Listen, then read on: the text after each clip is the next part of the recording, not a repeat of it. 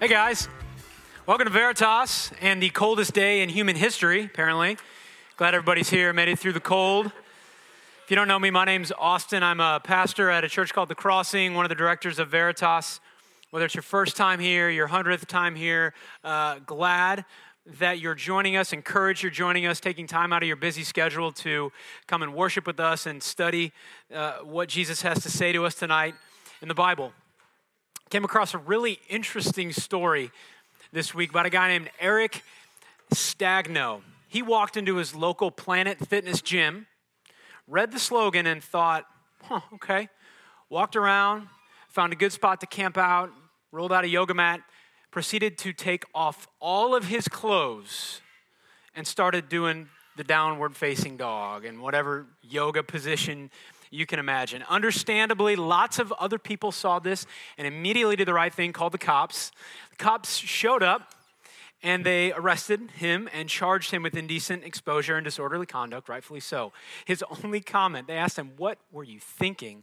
His only comment was that he thought this would be a, quote, judgment-free zone. Why do you think that? Well, he read Planet Fitness's logo. Check it out. All over the machines, it says, "You belong, the judgment-free zone." So he read that and thought, hey, let me take my clothes off and do yoga, right?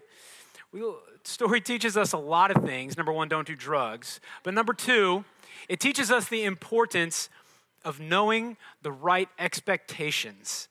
Okay, judgment-free zone doesn't really mean judgment-free zone. You get it. But I tell that story because here at Veritas, we have started a new series called Uncomfortable. And the reality is that following Jesus is going to be an uncomfortable process in all sorts of ways. But if you expect following Jesus will be easy and it'll be no big deal, and it's not going to require much of you other than maybe go to a small group every now and then, maybe go to church or Veritas once a month, do a good deed here and there, pick up a Bible every couple of days. If that's your expectation of what it's going to be like to follow Jesus, I think you're going to be disappointed. And I don't think you're going to be following Jesus very long. You see, if we're going to follow Jesus for the long haul, then we've got to have the right expectations. We've got to expect and be ready for a long, difficult, and uncomfortable road ahead of us. And so that's why over the next 4 weeks, we're going to unpack ways in which being a part of a Christian community, part of a group of people, messy, imperfect, broken, and yet following Jesus is going to be uncomfortable. Now, let me be honest with you guys just for a minute. I hope you know that I know, and anybody else who stands up here and gives a talk, we know how uncomfortable your lives are right now. I know that a lot of you are graduating in May and you're still looking for that internship, still looking for a job. I know a lot of you have a job on top of your classes, on top of serving, on top of being a friend. I know a lot of you have health problems and car troubles and sin struggles. I know a lot of you are trying to make it through life while battling depression, while battling anxiety, while battling all sorts of other addictions. I know a lot of you are adjusting to a new culture, a new city, a new campus, and you're just trying to make it through your week. Your lives are already uncomfortable. I hope you know that I know that. And so me standing up here, the last thing I want to do is just tell you, hey, buck up. Sorry, here comes another punch in the face. Oh, well. Right, we're not going through this series just so you guys can be uncomfortable for its own sake. The reason that we are doing this series is because we believe Jesus meets us in our discomfort.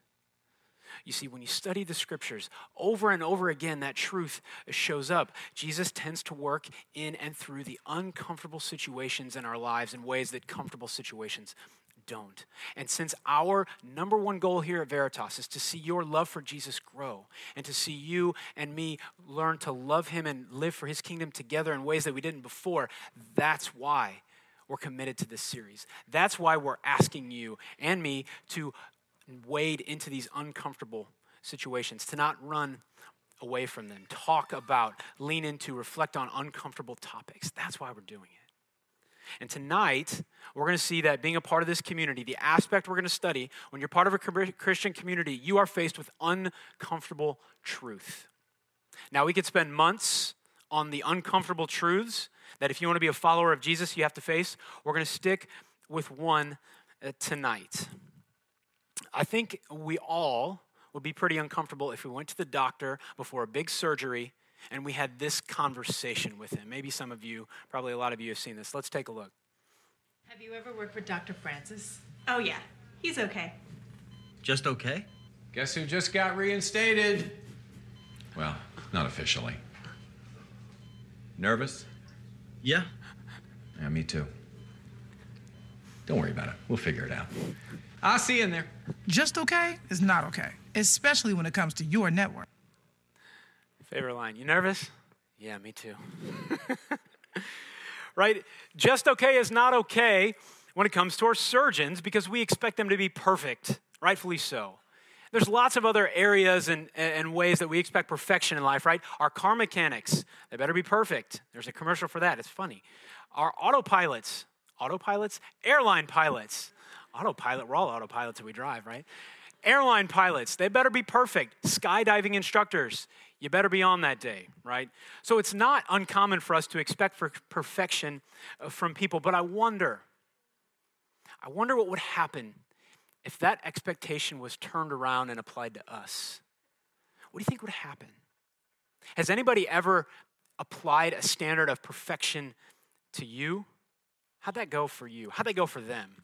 To be honest, it's their own fault that they expected you to be perfect because you can't be perfect for someone. You're going to let them down. You're going to disappoint them. So it's their own fault. Have you ever held yourself to a standard of perfection? Author and Professor Richard Winter, he wrote a book called Perfecting Ourselves to Death. Really good book. And there's this quote in there that I love. It says, defeated perfectionists. That's just people who have turned that expectation of perfection on themselves. People who try to be perfect. They often become victims of their own high standards. They carry in their heads, partially subconscious, a picture of who they want to be and who they firmly believe they can and should be, their ideal self. But failure comes and they perceive themselves as total disasters, despicable, unreliable, incompetent people. And he goes on to explain the result of this is that on the one hand, we've got this ideal self. It's the self that we look up there and we strive to be and we know that we should be and we want to be. But then on the other hand, in the day-to-day trenches of life, we've got our perceived self. The person that we so often feel that we are, the disappointment, right? The person who can't do anything right, the shame that weighs on us. Now, I think everybody in this room, to one degree or another, you get that dynamic, right? We can identify with this reality of the ideal self way up there. There's what I want to be, but here I am down in the trenches. This is who I am. And there's that gap, right? You experience your perceived self as somebody who's not living up. You're always failing. You're always going to be a disappointment. You always need to do better. Have you felt that? Are you feeling that right now? That's a difficult reality to live with. And interestingly, the Bible actually picks up on this reality and gives an explanation to the root cause of why that gap exists. New Testament book of 1 John, chapter 1, verse 8 says this, if we say that we have no sin, we deceive ourselves and the truth is not in us. If we say we haven't sinned, we make him, that's God, we make him to be a liar and his word is not in us. Romans chapter 3, another New Testament book. The Apostle Paul writes, Jews and Gentiles alike, in other words, everybody on the planet, are all under the power of sin. As it's written, there's no one righteous, not even one. Nobody understands, no one who seeks God. All have turned away. There's no one who does good, not even one. Now, it turns out that the main reason, not the only reason, but the main reason, the root cause of this gap between our ideal self and our perceived self, not living up to that standard that we want to be, is because of our sin. We're unable to live up to God's way of life. See, whether you know it or not, God intended life in this world to be lived a certain way. He created everything and he created it good, and you get a picture of what that life should have been like in Genesis 1 and 2. But chapter 3, if you keep reading, the biblical story turns out to be a story of rebellion, of deviation from that plan towards our own plan. Why? Well, because we wanted it, because of our own sin. And so now we can't live up to the standards. That's why the Bible says nobody's righteous, nobody does good, nobody lives up to what God commands of them. Why are we talking about this? Well, here's why. If those scriptures are true, which they are, And if that gap exists between our ideal self and our perceived self, which it does, and if it's completely unrealistic and unfair for anyone, let alone ourselves, to hold us to a standard of perfection, then why would Jesus say this? Matthew 5, verse 48. Be perfect, therefore, as your heavenly Father is perfect. Now, I might have just lost some of you. I realize that. I might have lost you because this might confirm everything negative that you've ever heard about Jesus and about Christianity. In your mind, look, there's no love here. There's no love in that verse. Christianity is just a bunch of back-breaking rules that nobody can live up to. I might have lost some of you because this proves to you that following Jesus is just a pipe dream. It is not rooted in reality. Nobody can be perfect. That's like someone coming to me and say, hey, guess what? You have to run the Kenyan World Record Marathon, 4:30 mile. The whole time I go, cool, you have fun with that. I'm going to go to McDonald's, get a Sergeant McMuffin, and sit on the couch and watch football, whatever. Right? It's unrealistic. I'm not going to do that. You had fun with that. I'll be over here eating McDonald's. Maybe I lost some of you, not because you disagree with that. You'd love to be able to do that. And even if you don't follow Jesus, you're intrigued by it. You want that to be true, but you can't do it. You've tried again and again, and all you do is come across a brick wall. You're banging your head against a wall of shame because you can't do it. The guilt is too much. You've tried and you can't. I get it. This is an uncomfortable truth.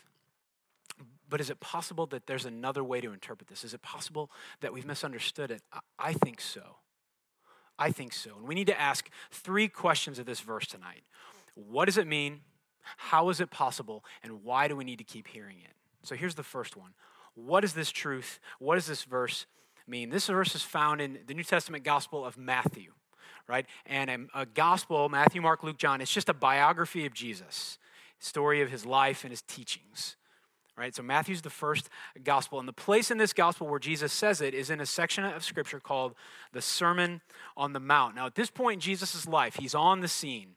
He's teaching, he's healing, he's doing miracles, casting out demons, and people are starting to get notice. His YouTube hits are starting to grow. His presence is growing, and people are taking notice. And so on this particular day, he sees the crowds starting to come, wanting to listen, wanting to learn, wanting to find out. He sees more and more people coming, and he decides that this, for whatever reason, this is a great opportunity to teach the core of what it means to follow me.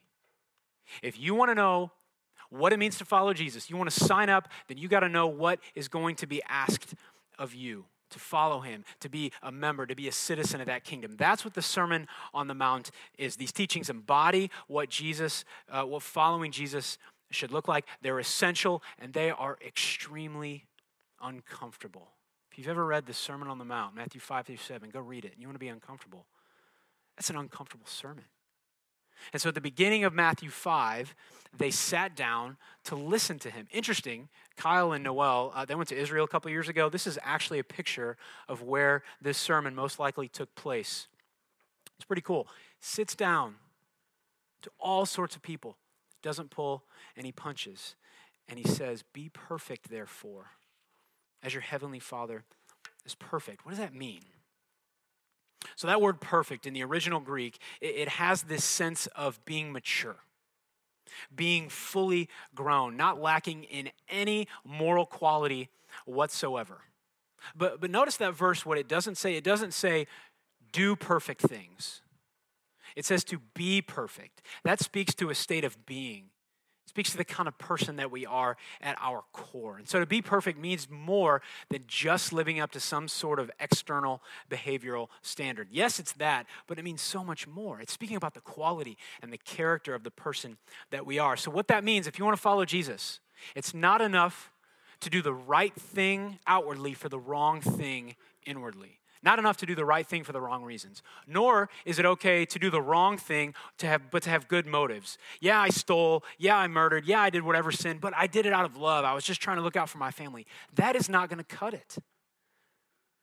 The model for this type of perfection that we learn also is our Heavenly Father. It says Heavenly Father. So God the Father is the first person of the Trinity. Now, if you've been a Christian for a while, maybe you heard that. If you don't know, when you hear about God as the Trinity, that just means God is one being, but three distinct persons: God the Father, God the Son, God the Holy Spirit. It doesn't make logical sense. Don't think about it too long. You're going to make your eyes cross, right? But we just want to, that's what the Bible says about who God is, and so we want to uphold that and speak about God that way.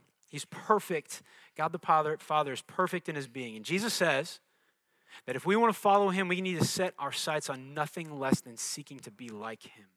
You see, he calls his followers to be perfect, mature, fully grown in the same way that God the Father is perfect, mature, and fully grown. Let's bring this down to earth just a little bit, okay? So this be perfect statement, it comes at the end of a section of Scripture in the sermon where Jesus goes through 6 statements, 6 areas of the life of the disciple and paints a picture of what it's got to be like.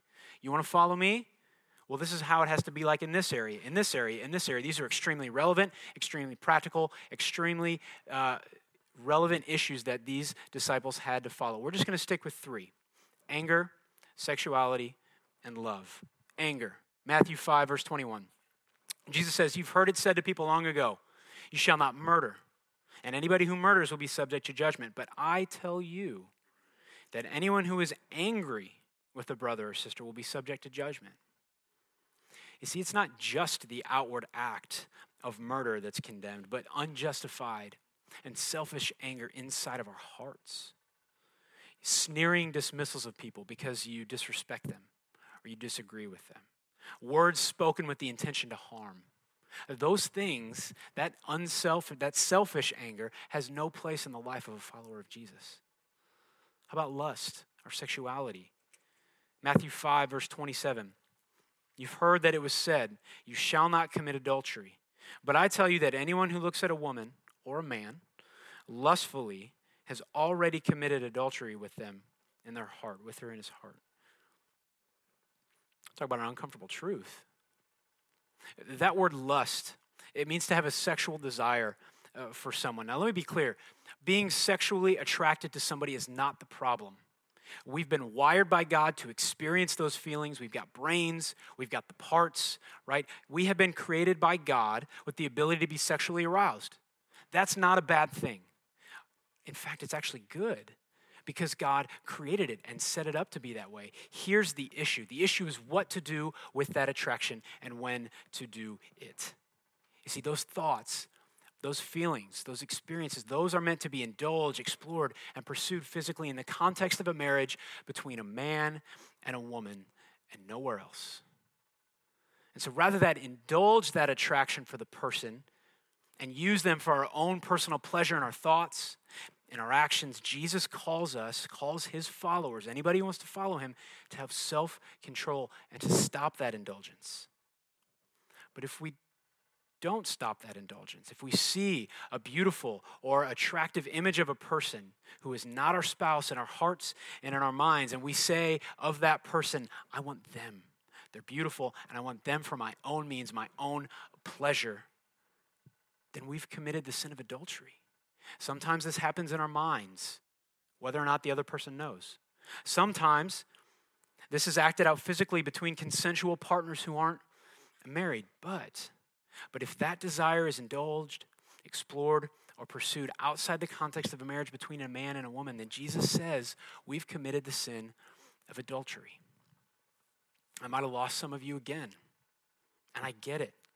I might have lost some of you because maybe you have family members, maybe you have close friends, people that you love and respect and are great people who don't hold to this view.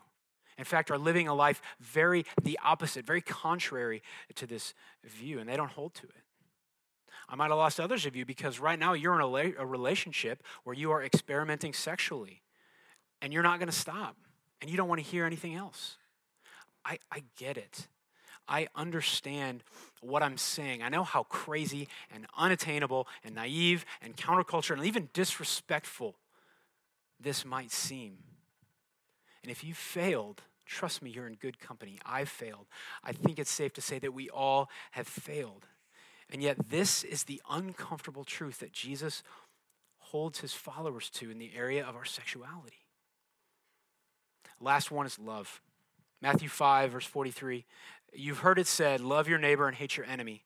But I tell you, love your enemies and pray for those who persecute you. Isn't it interesting? Such a controversial verse on the one hand, and then this is one that everybody loves. But I tell you, love your enemies and pray for those who persecute you. More on this next week. But suffice it to say, Jesus is not going to let his followers love the people who love us.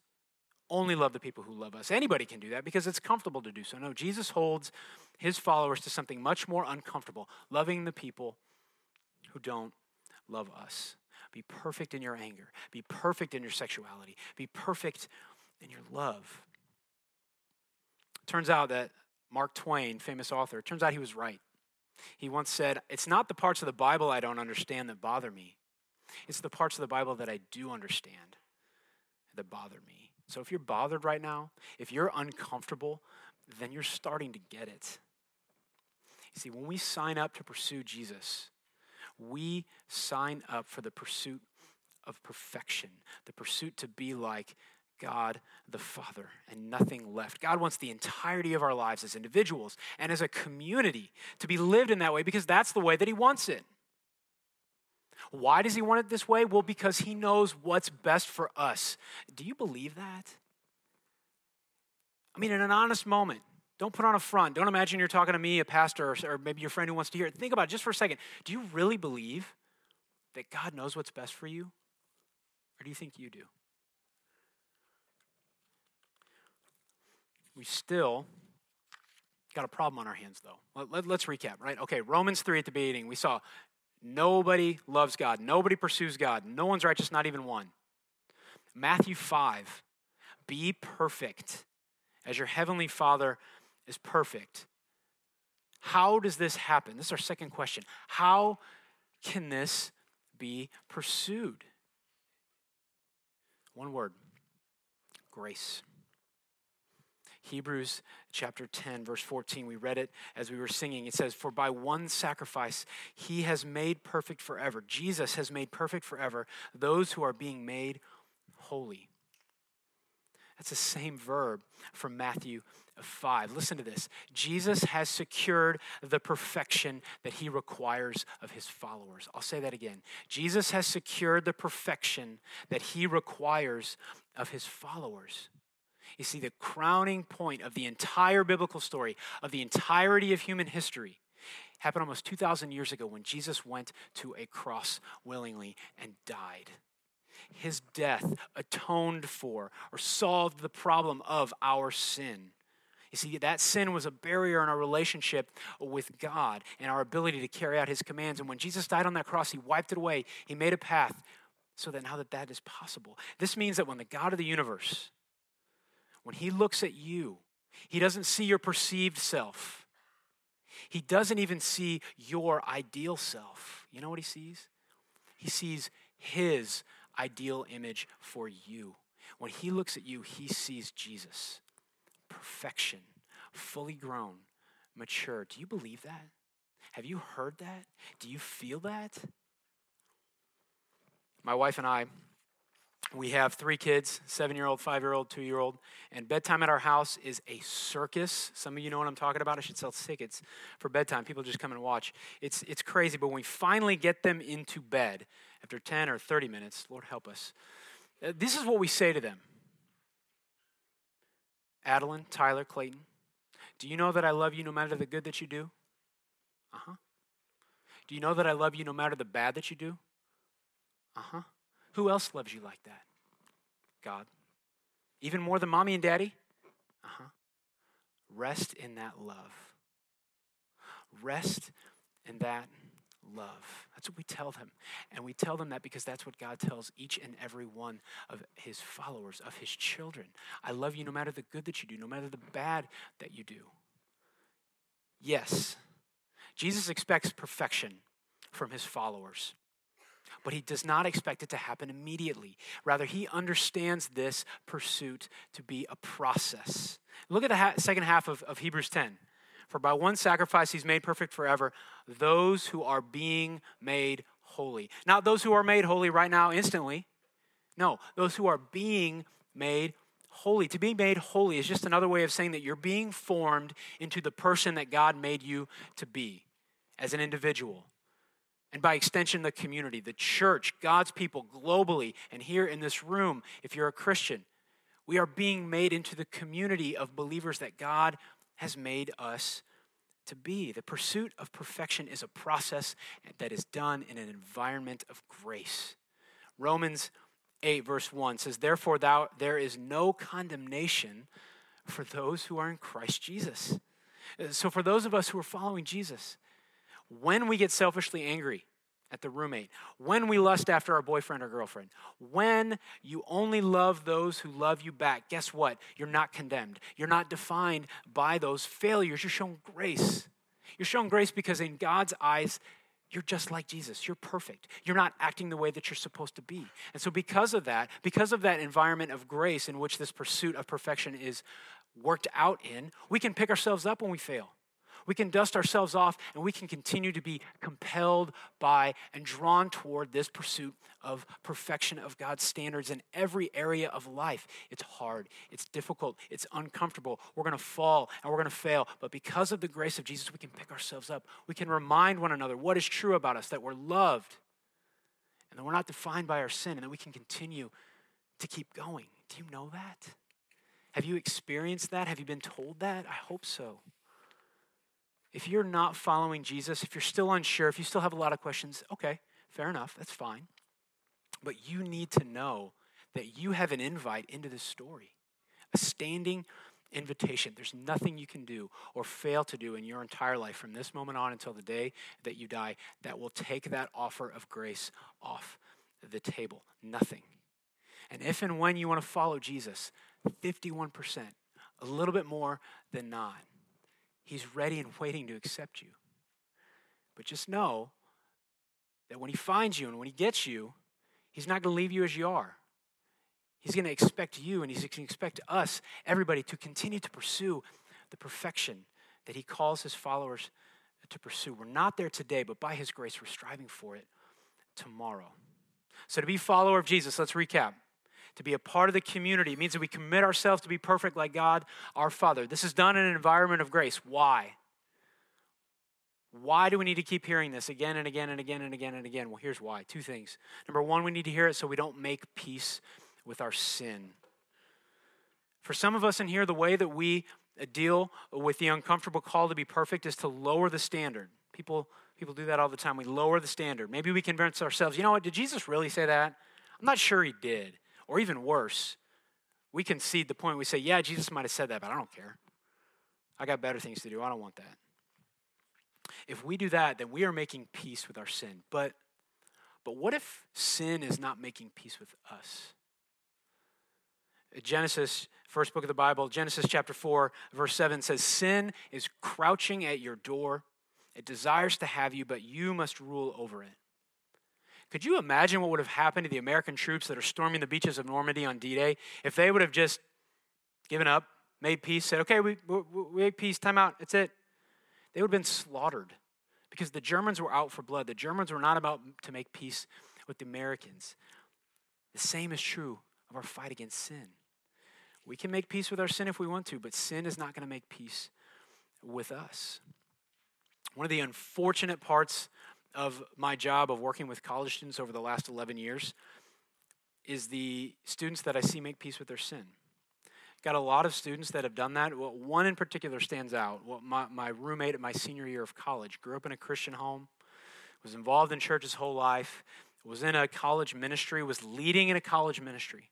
And then he and myself and a bunch of other people turned 21, kind of like the same time, started going out to the bars. Lived on East Campus, could walk there. What became a monthly trip to the bars became a weekly trip to the bars, became a multiple times a week trip to the bars, became a let's have a discussion about what does it really mean to be drunk, which became a what does it really mean to have a legal drinking age, which finally, the last conversation I had with him, he said, bro, you just got to stop judging me.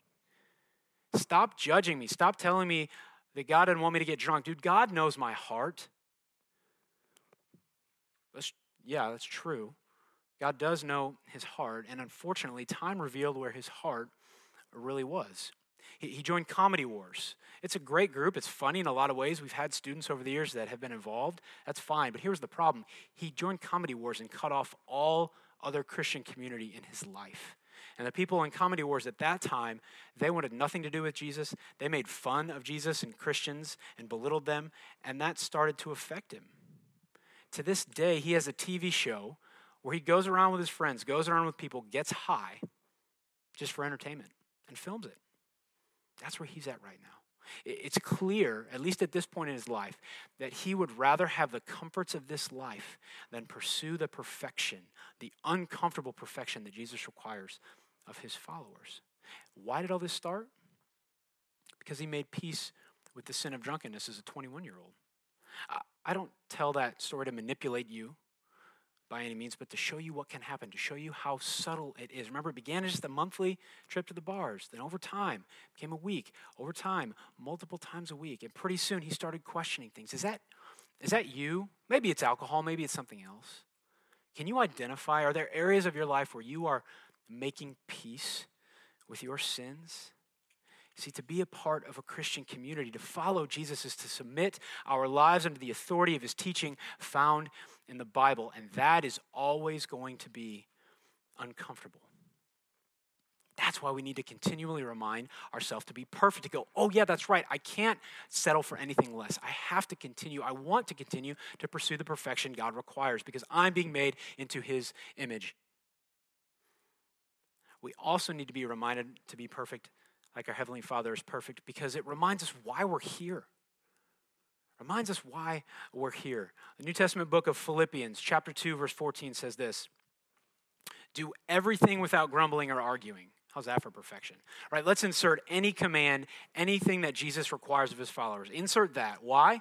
Well, verse 15, so that you may become blameless and pure, children of God without fault in a warped and crooked generation. Then you will shine among them like stars in the sky. See, this verse tells us, I think what we all know, that in a lot of ways the world is warped and it's crooked and it's broken, but God is in the process of fixing it, of putting it back into joint, of placing it and as it should be. He began that work by sending Jesus. He's continuing that work through a group of people known as the church. And when we as a people commit ourselves to the pursuit of that perfection that Jesus wants, it's providing light to people living in a broken and a dark world. There's a story about a captain of a ship that was at sea at night. It's kind of stormy and dark and waves are all over the place. And he looked into the darkness and he saw a faint light in the distance. So he immediately sent a message out there because he didn't want to run into another ship. He said, alter your course 10 degrees south. Immediately the message come back, alter your course 10 degrees north. Captain's kind of a little bit annoyed, a little bit angry because he's not used to being questioned. So he immediately sends another message back, alter your course 10 degrees south. This is the captain speaking. Immediately another message comes back, alter your course 10 degrees north. This is Navyman 3rd Class John McNeil speaking. At this point, the captain's enraged, and he decides to send one last message that really communicates to this guy who he is. So he says, alter your course 10 degrees south. I'm a battleship. Immediate response, alter your course 10 degrees north. I'm a lighthouse. You get it, right? We live in a dark world that's lost at sea. There's all sorts of voices telling us where to go. There's all sorts of stories persuading us which way to direct our lives to make it through the storm. Go this way, go that way, no, go this way, no, come this way, go that way. This is where you're going to be happy and safe. And yet in that dark and stormy sea, there's one voice that signals something very different from the rest. It's Jesus, and he's signaling to us where to go, how to make it through the storm, where true safety is. Jesus is that light in the darkness. And when we as individuals and when we as a community pursue that light of perfection, when we strive to live out all of God's commands in our heads and in our hearts and in our very lives, then we are lighthouses to people lost at sea. That's why we can't abandon the pursuit. That's why we need to come face to face with this truth again and again and again and again. As the worship team comes up, I want us to read one last verse that I think it describes perfectly what can and will happen when we commit ourselves as individuals and as a community to being perfect I'm going to hold my papers here. I'm going to give that back. 2 Corinthians 3 should be on the screen behind me. It says, we all who with unveiled faces contemplate the Lord's glory are being transformed into his image with ever-increasing glory which comes from the Lord, who's the Spirit. You see, when you sign up to be a Christian, when you sign up to follow Jesus, if you want to follow Jesus, you're going to be transformed. You're going to be worked upon by God. That's the same verse again in Matthew 5. We're being perfected. We're being matured. We're being grown up by the Lord. Let's give ourselves over to him. Give ourselves over to that purpose. Be perfect as our Heavenly Father's perfect. So I want to do, just in the last moments of our time, we're going to turn the lights off. I want you to close your eyes. We're just spend a time in our thoughts and praying to God. I want you to think through these things with me. I want you to talk to God about your perceived self. Tell him all the ways right now that you feel imperfect. Tell him all the ways you are imperfect.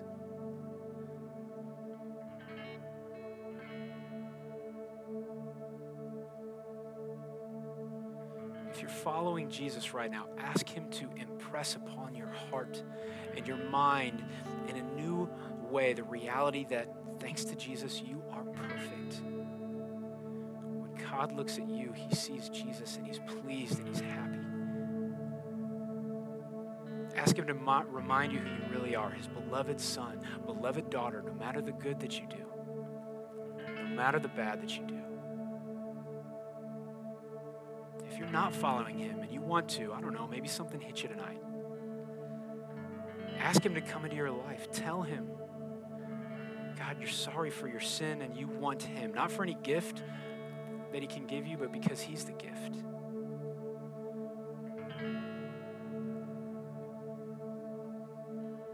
Talk to God about the ways that maybe you're making peace with your own sin. What are those areas of life you've stopped pursuing the perfection God requires of you? You've given up. Tell him about it.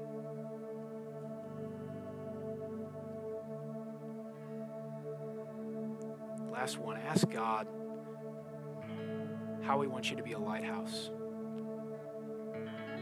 Ask him for wisdom and courage and energy to do that.